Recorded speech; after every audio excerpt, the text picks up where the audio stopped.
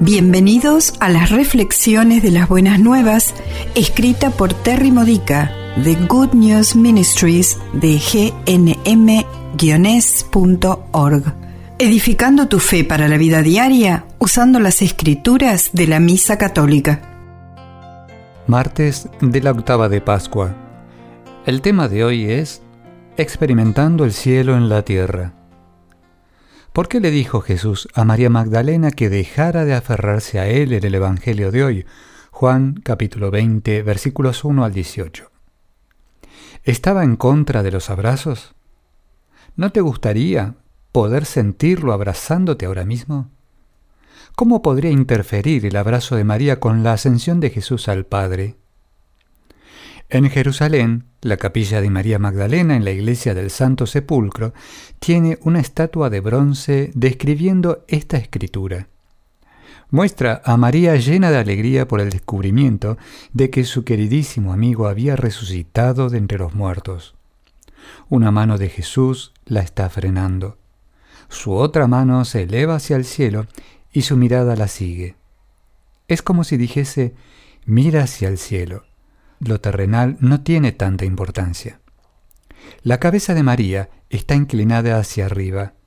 Su mirada quiere ir hacia donde Jesús mira, pero sus ojos están atrapados entre el cielo y la tierra. Una de sus manos quiere tocar a Jesús y la otra cubre su propio corazón, como si supiese que es ahí donde él vivirá luego de ascender al Padre. ¿Alguna vez has deseado poder ver y tocar a Jesús en persona?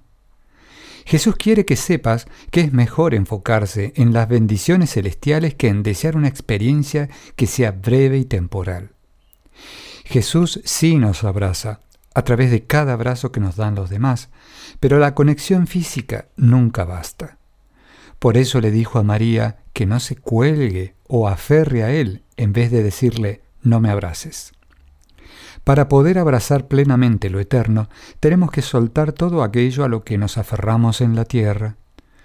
Los santos han levitado durante la oración porque sus espíritus estaban más inmersos en Dios que en sus cuerpos físicos.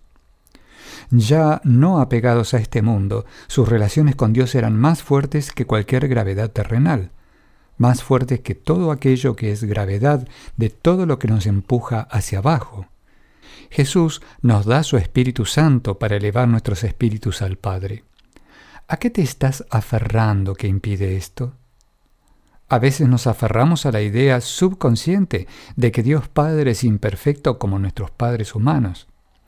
A veces nos interesan más nuestras ideas, nuestros objetivos, nuestros deseos, los cuales solo nos satisfacen por un tiempo, que lo que el Padre quiere para nosotros, lo cual nos dará satisfacción por toda la eternidad.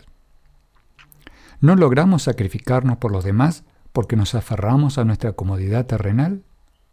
¿Nos rehusamos a ir más allá de nuestras zonas de confort porque queremos quedarnos con lo que conocemos? ¿Nos aferramos a viejos hábitos o adicciones? Vivir una vida resucitada significa permitir que Jesús nos resucite del mundo temporal y moribundo de satisfacciones terrenales hacia la alegría del cielo. No necesitamos tocar a Jesús para sentirnos tocados por Él.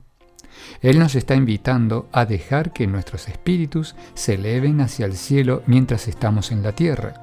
Volamos a Él cada vez que recordamos que lo terrenal no importa tanto como lo que nos espera en el cielo.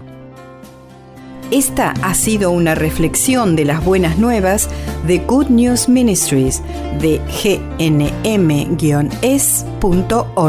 Para más edificadores de tu fe o para conocer más sobre este ministerio, ven y visita nuestro sitio web. Encontrarás reflexiones para recibir por correo o por mensaje de texto, retiros en línea, recursos de oración y mucho más para ayudarte a conocer el amor del Padre, para acercarte más a Cristo y ser lleno del Espíritu Santo. Visita hoy gnm-es.org.